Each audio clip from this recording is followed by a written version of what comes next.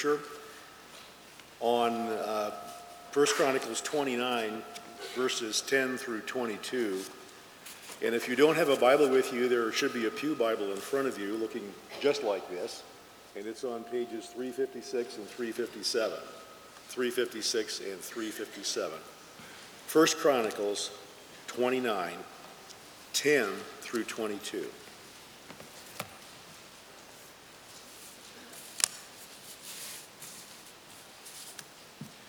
Therefore, David blessed the Lord in the presence of all the assembly. And David said, Blessed are you, O Lord, the God of Israel, our Father, forever and ever.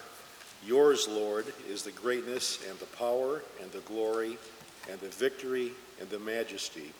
For all that is in the heavens and in the earth is yours. Yours is the kingdom, O Lord, and you are exalted as head above all.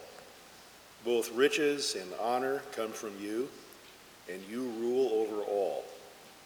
In your hand are power and might, and in your hand it is to make great and to give strength to all. And now we thank you, our God, and praise your glorious name. But who am I, and what is my people, that they should be able thus to offer willingly? For all things come from you, and your own we have given you. For we are strangers before you and sojourners, as all our fathers were. Our days on the earth are like a shadow, and there is no abiding. O Lord our God, all this abundance that we have provided for building you a house for your holy name comes from your hand and is all your own. I know, my God, that you test the heart and have pleasure in uprightness. In uprightness of my heart, I have freely offered all these things, and now I have seen your people who are present here offering freely and joyously to you. O Lord, the God of Abraham, Isaac, and Israel, our fathers, keep forever such purposes and thoughts in their hearts of your people, and direct their hearts toward you. Grant to Solomon, my son, a whole heart, that he may keep your commandments, your testimonies, and your statutes, performing all, that he may build the palace for which I have made provision. Then David said to all the assembly, Bless the Lord your God. And all the assembly blessed the Lord, the God of their fathers, and bowed their heads and paid homage to the Lord and to the king. And they offered sacrifices to the Lord, and on the next day offered burnt offerings to the Lord, 1,000 bulls, 1,000 rams, and 1,000 lambs, with their drink offerings and sacrifices in abundance for all Israel. And they ate and drank before the Lord on that day with great gladness. Let's pray.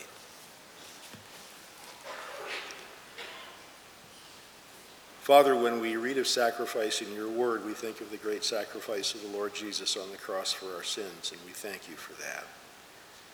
As your word goes forth this morning, Father, may it find place in our hearts. We pray for the guidance of the Holy Spirit. We pray that you would be with Toby as he leads us today. In Jesus' name we pray. Amen.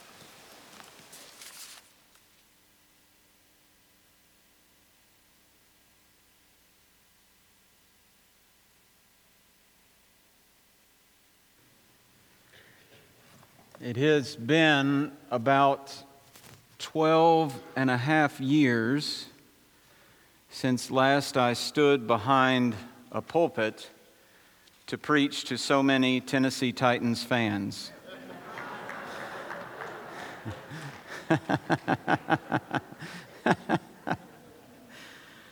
Oh, well, enough of that. All right. Before we launch into our study this morning, I did want to remind you about tonight's prayer meeting. Many of you committed on our commitment cards a couple of weeks ago to, apart from providential hindrance, to be at the prayer meetings. Our goal is to have 75 of us gather tonight and to gather every first Sunday evening of this year. And so I hope that if you are unhindered, that you will be here tonight to pray. In fact, we will gather in here because when 75 people show up, Lord willing, we won't be able to fit in the fellowship hall. We will have to be right here. So we will gather here tonight, and I hope that you'll be able to come. This morning, we actually begin a 4-week series on Christian stewardship. Typically, our pattern is to work our way through a section of the Bible or through a book of the Bible. Now, some people mistakenly just calling doing successive passages expository preaching. Expository, if you're new to us, and maybe that word is not familiar to you, expository preaching, that idea. The idea is that the Bible sets the agenda for what is said from the pulpit. That the point of the Bible should be the point of the sermon. And so that can be done successively through a book of the Bible, like we just finished 2 Corinthians last week. And Lord willing, at the beginning of February, we will begin 1 Samuel. But for this month, expository preaching doesn't have to be successive like that, so long as what the Bible is saying is setting the agenda. So we're not going to just talk about stewardship in general, and I'm going to hurl verses at you like darts. There are various places in the Bible where we can go to understand this idea, and so that's what we'll do over the next 4 weeks. Now, you may not be familiar even with the idea of stewardship. A steward, the word steward comes from the Old English. It basically means keeper of a house, or guardian of a house, or caretaker of a house. You see, the steward was in charge. He was to take care of the property and the finances of the owner. So the steward may live in the house he takes care of, but it's not his house. He may eat the food in the pantry, but it's not his food. He may take the household money and go to town and buy supplies, but it's not his money. The goal of the steward was to use the owner's property and finances under the direction and guidance and supervision and to the pleasure of the owner. So that's what a steward is. That's stewardship. And when we talk about Christian stewardship, what we're talking about is the notion of being caretakers of God's things. Now, I don't know if you would have realized this or not, but actually God's design from the beginning was that humanity would be stewards. God makes Adam and Eve in His image in Genesis 1, sets them down on His earth. The earth is the Lord's and the fullness thereof, but He says to them, they are to have dominion. They are to care for it. They are to care for one another. And then Adam is set down in the garden by God. And do you remember God's charge to him in the garden? It was, the Lord God took the man and put him in the Garden of Eden to work it and keep it. He was to work the ground so that it would be productive, and he was to keep it. He was to guard it. In other words, it was God's garden. It wasn't Adam's garden. It was God's garden, but God set Adam down and said, take care of my stuff. Take care of my garden. Adam was to be a steward. Typically, when we talk about stewardship, when pastors come to the topic of stewardship, we talk about money, right? We talk about generosity, we talk about giving, and frankly, self-examination in the area of generosity and of giving and our general attitude toward money is needed, and it's needed often. Why else would Jesus, in the Sermon on the Mount, make money the number one rival of allegiance to God, right? Matthew chapter 6, no one can serve two masters, for either he will hate the one and love the other, or he will be devoted to the one and despise the other. You cannot serve God and money. Now, in many ways, you could put anything in place of where money is, right? You cannot serve God and blank, anything. But it's interesting, isn't it? Jesus takes that thing, takes money, takes the thing which seems to have one of the greatest alluring powers in the world, isn't it? The love of money is the root of many forms of evil. And says this one, watch out for this one. No discussion of stewardship would be complete without talking about money, so we'll get there, but we won't start there, and we won't focus exclusively there. We'll talk about other things as well. We'll talk about time. We'll talk about our abilities, our skills. But I want to be clear with us all, because it's helpful to remember that stewardship isn't about how we use our time. Stewardship isn't about how we use our money. Stewardship isn't about how we use our talents, our skills. Not precisely. Stewardship is about how do we honor God with His gifts. That's a whole different ball game. Stewardship isn't about what are you going to do with your stuff. Stewardship is about what am I going to do with God's stuff, the things that He has entrusted to me. And so that in talking about being a steward of the gospel, Paul asked this question: what do you have that you have not received? What is it? What is it that you have that you haven't received? Well, the answer is nothing. You have nothing. It all comes from God. That's why discussions of Christian stewardship must begin with God, and that's why we are beginning in 1 Chronicles chapter 29. The context of this is the collection that was taken to build the temple for the construction project. In the verses preceding this, David sets this example of extravagant generosity, and he challenges the people to do the same, beginning in verse 2. So I have provided, this is David speaking, so I have provided for the house of my God, so far as I was able, the gold for the things of gold, the silver for the things of silver, and the bronze for the things of bronze, the iron for the things of iron, and wood for the things of wood, besides great quantities of onyx and stones for setting, antimony, colored stones, all sorts of precious stones and marble. Moreover, in addition to all that I provided for the holy house, I have a treasure of my own of gold and silver, and because of my devotion to the house of my God, I give it to the house of my God. 3,000 talents of gold, of the gold of Ophir, 7,000 talents of refined silver for overlaying the walls of the house. And he just goes on.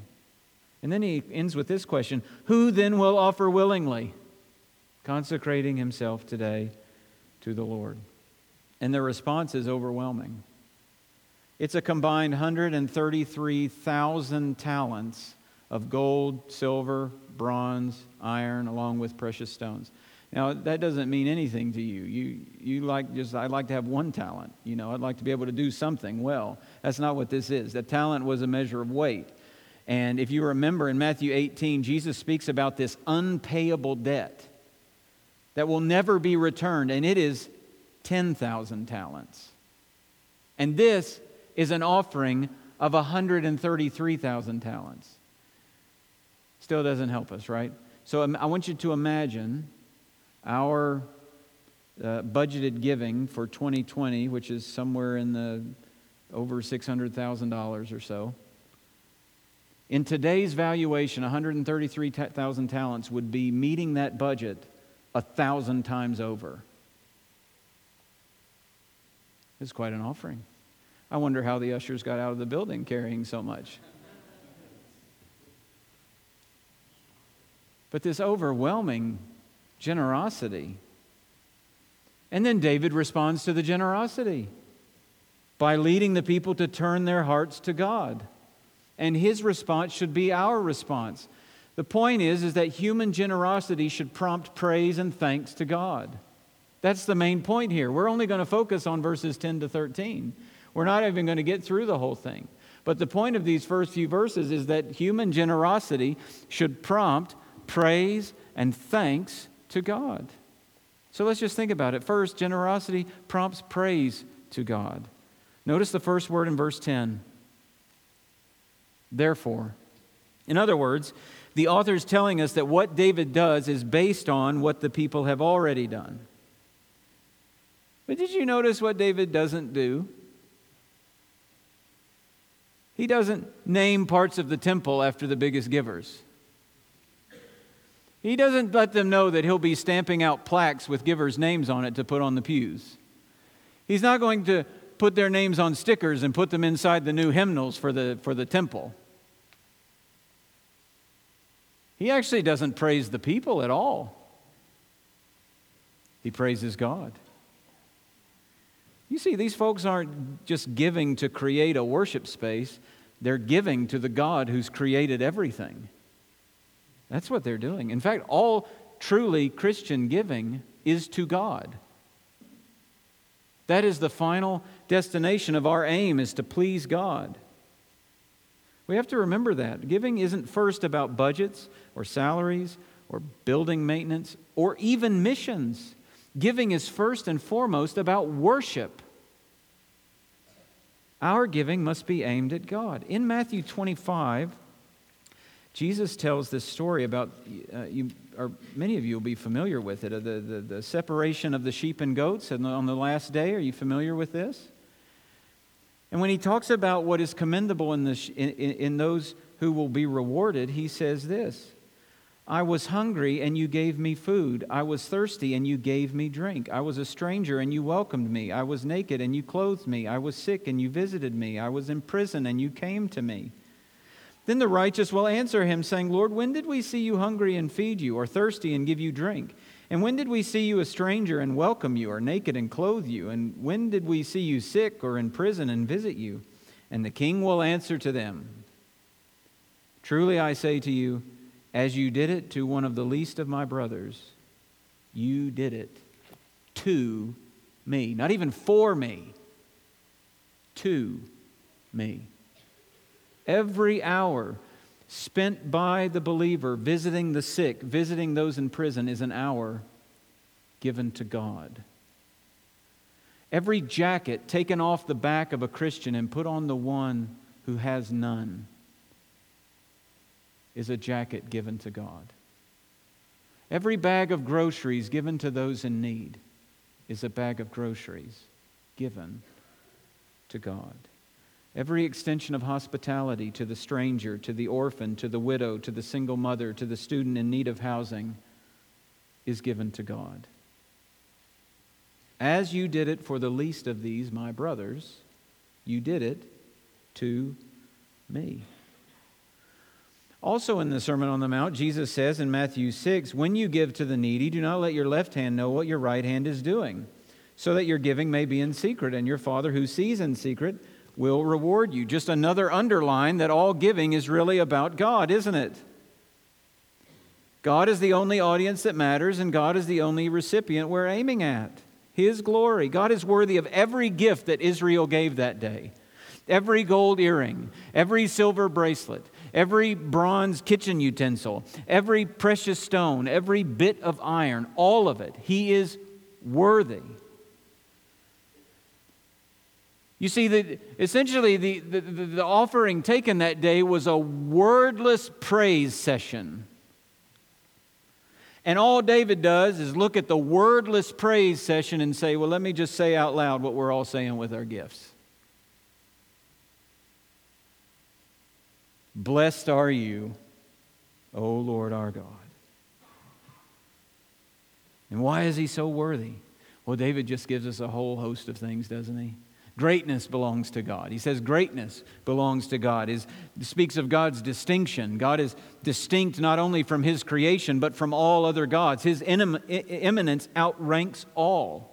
He is great. David writes in Psalm 145, great is the Lord and greatly to be praised, and His greatness is unsearchable. Meaning, we will never figure His greatness out. We will never get to the end of it. You all know about pie, right? Not the delicious dessert that we're all longing for, but I mean the number. The irrational number, 3.14159, and so on and so forth. I say and so on and so forth because that's as far as I can get in the number. There was some tech firm that figured out pi to like the 2 trillionth digit. It took 23 days and 1,000 computers to get it done. And the number never repeated itself. What David is saying, you will sooner get to the end of pi than you will to the greatness of God. He is great. Power belongs to God. All this is in verse 11. Yours is the greatness and the power. This is strength. This is especially military prowess. I mean, many times God is called what? The Lord of hosts. He is the warrior who brings His army. There is no enemy that God cannot overcome. He doesn't even need His people. He'll send angels in the middle of the night to ransack the city. He'll confuse and ambush so that the enemy basically turns in on itself. This is especially this is an especially poignant claim in the ancient Near East, where if you won in battle, your God was victorious over the other god. Now, that may cause someone to raise their hand and say, now wait a second, Israel doesn't win all their battles in the Old Testament. What's going on? When Israel doesn't win its battles, it's not because God is inferior to the other gods. It's because He is punishing His people for their unbelief and their disobedience. He is bringing a temporal judgment to demonstrate to them, you cannot live without me. You cannot win without me. You will not make it without me. But in the end, nothing will stand against the power of God. Do you remember what Paul writes? If God is for us, who can be against us? Right? Glory belongs to God. That's next in the list. This isn't the glory that we often read about that speaks of the importance or weightiness of God. This glory speaks of His magnificent beauty. There is none more. You are beautiful. The song says you are beautiful beyond description, too marvelous for words, too wonderful for comprehension, like nothing ever seen or heard.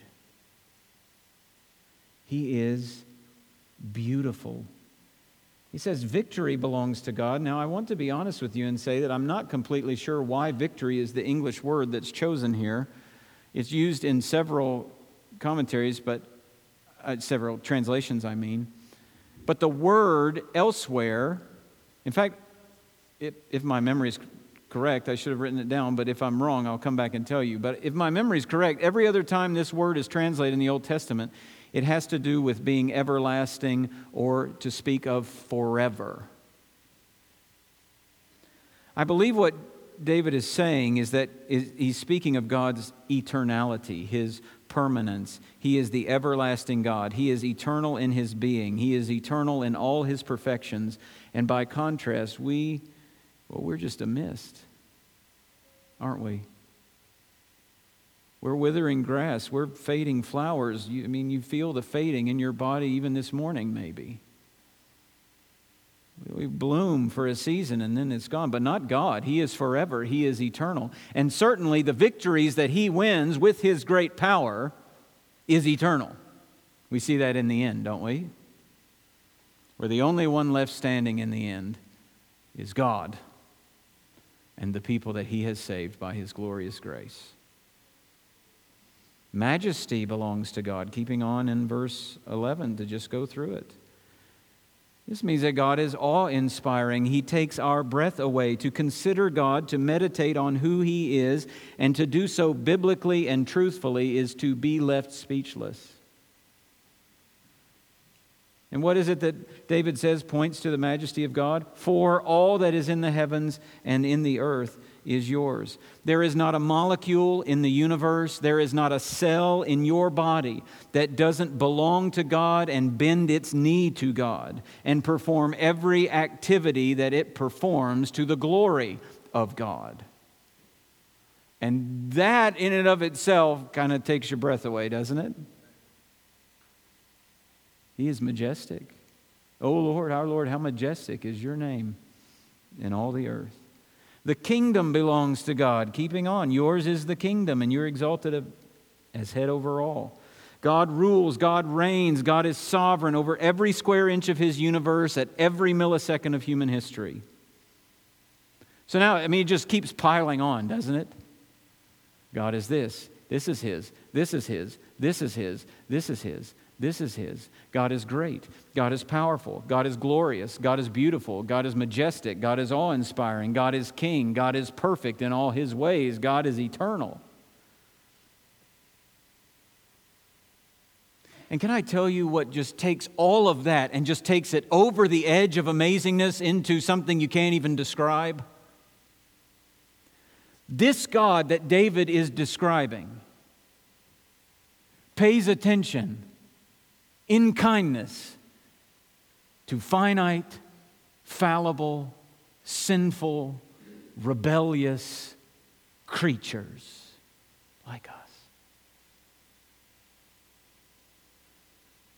That's why they're building the temple. The building of the temple isn't just a place to gather. The building of the temple is a reminder of God's gracious condescension to commune with His people, to be with His people, to provide atonement for His people. But friends, the temple that they are building is not an end in itself. The temple they are building points forward to the ultimate gracious condescension of God in Jesus Christ. In Jesus, the great God has taken on common flesh. In Jesus, the powerful God is born as a weak baby and sympathizes with the weaknesses of living in this world. In Jesus, the majestic, beautiful, awe-inspiring God, according to Isaiah, had no form or majesty that we should look at Him, and no beauty that we should desire Him. In Jesus, the King became a servant. The Son of Man came not to be served, but to serve. In Jesus, the eternal God has stepped down into time. He has made His dwelling with us. In Jesus, the victorious God surrenders Himself to murderous, evil men. In Jesus, the gloriously beautiful God was disfigured through torture and crucifixion, so that Isaiah writes, His appearance was so marred beyond human semblance. It didn't even look human anymore. Beyond form, and His form beyond that of the children of mankind. Isn't that amazing? This God, this great and powerful and glorious and majestic and perfect and eternal God,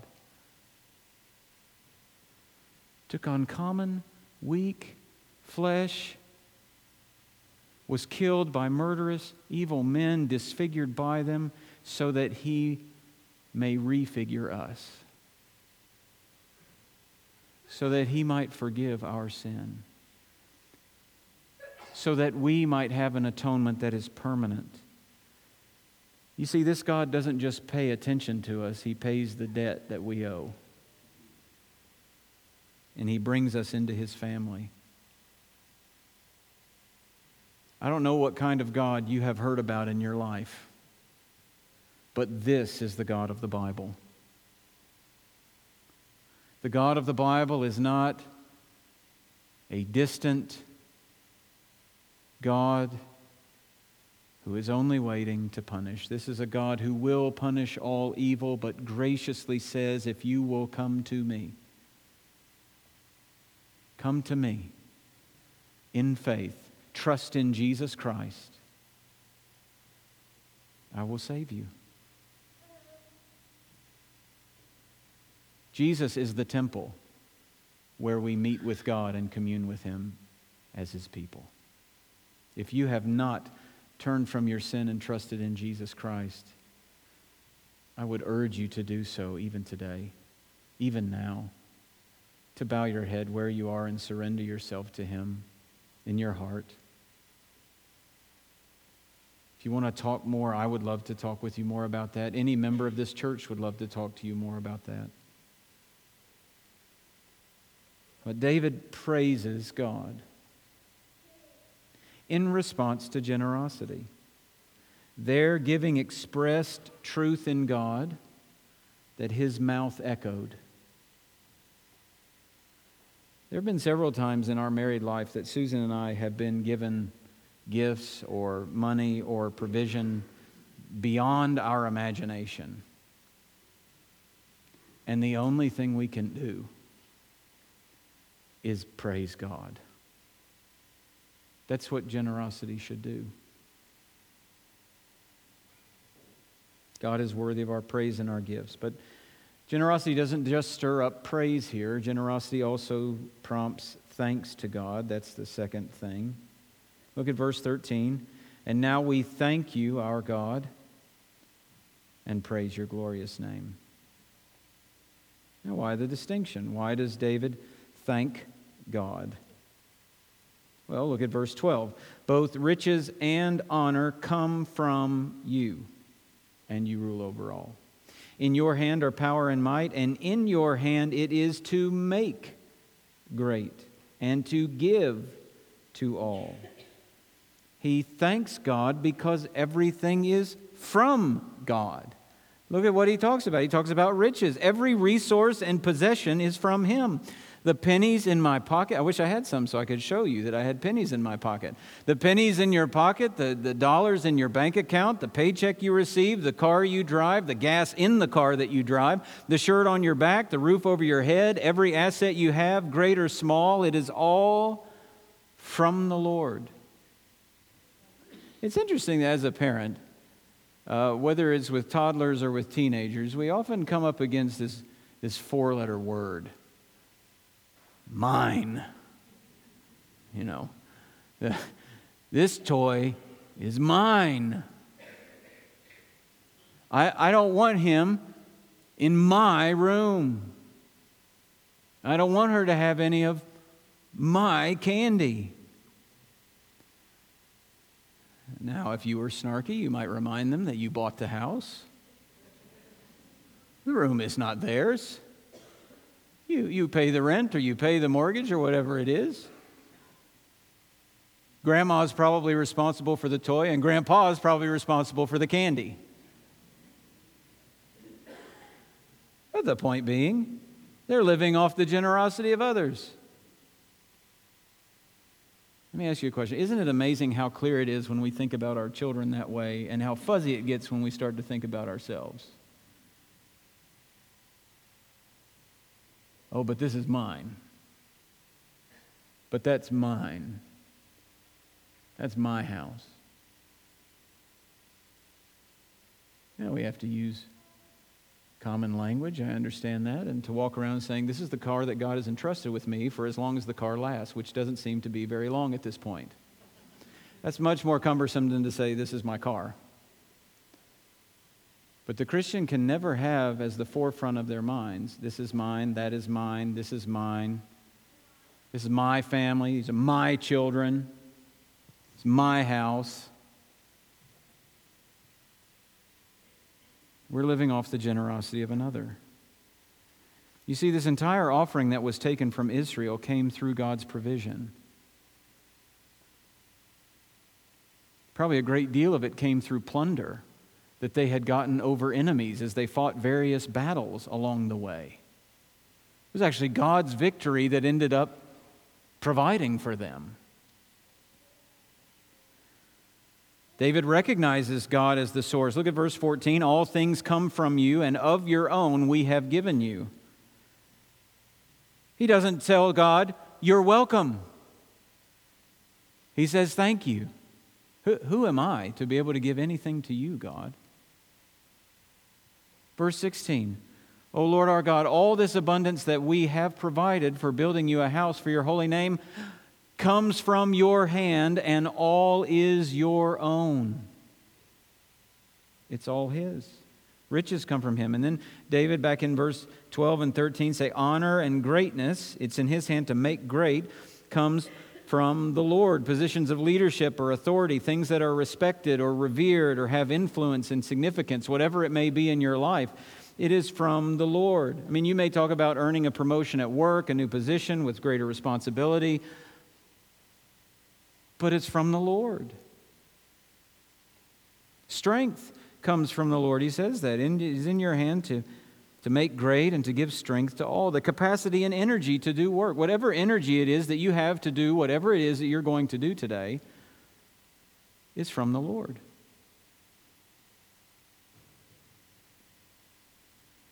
Deuteronomy 8 says, you shall remember the Lord your God, for it is He who gives you the power to get wealth. He doesn't just give you the wealth. He gives you the power to get the wealth. He doesn't just bring the paycheck. He gets you up out of bed. He gives you the strength you need to do whatever it is that you do. Even when it comes to the skills that each of us have to do the jobs that we do, the intellect, the capacity to organize or to build or to manufacture or to make things beautiful or to lead people or to develop technology or to teach or to serve well, all of it is from the Lord. It's interesting if you go back a couple of books to the book of Exodus in the building of the tabernacle.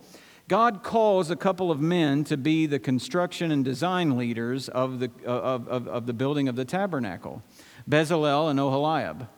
And what they're supposed to do, according to Exodus 31, is to devise artistic designs, to work in gold, silver, and bronze, in cutting stones for setting, and in carving wood, to work in every craft. And how are they going to do that? Well, Exodus 36 reminds us. Exodus 31 does as well, but Exodus 36 says it again. Bezalel and Oholiab and every craftsman in whom the Lord has put skill and intelligence to know how to do any work in the construction of the sanctuary shall work in accordance with all the Lord has commanded. Do you have any skill? Whatever level of skill you have in whatever it is, the Lord put it there. Whatever measure of intellect you have about whatever it is that you do and whatever it is that you learn, and the Lord put it there. But much like Bezalel and Oholiab, God didn't just put it there. He put it there to be exerted for His glory and for the good of other people. Think about the implications of this for our stewardship, especially in ministry. If we use time to visit and minister to others, if we use skill to serve others, if we use wisdom in counseling others, if we use money to make ministry possible, what should be our response? Thank God. We thank God for the gifts. So when someone comes up and says to you, XYZ, they're so grateful for how you spent that time or the gift that you gave or the way you came and fixed that whatever it is in their home and whatever it is, what your response as a believer in the Lord Jesus Christ should be to thank God. Whatever time you spent may have derailed how you thought you were going to spend time that day. And yet God gave you the time and the energy to do for His glory and for the good of another. God supplies it all.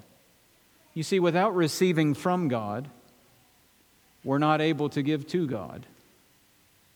We can't just conjure up things to give Him because we can do nothing apart from Him. And that's why, generosity prompts praise, generosity prompts thanks. Human generosity should prompt praise and thanks to God. Praise because He's worthy of the gifts we can use for Him, and thanks because He's given us the very gifts that we use for Him. Stewardship isn't about how we use our stuff for God. Stewardship is about honoring God with His gifts. Stewardship of our time, talent, skills, money, every bit of our lives is about God. It begins with God,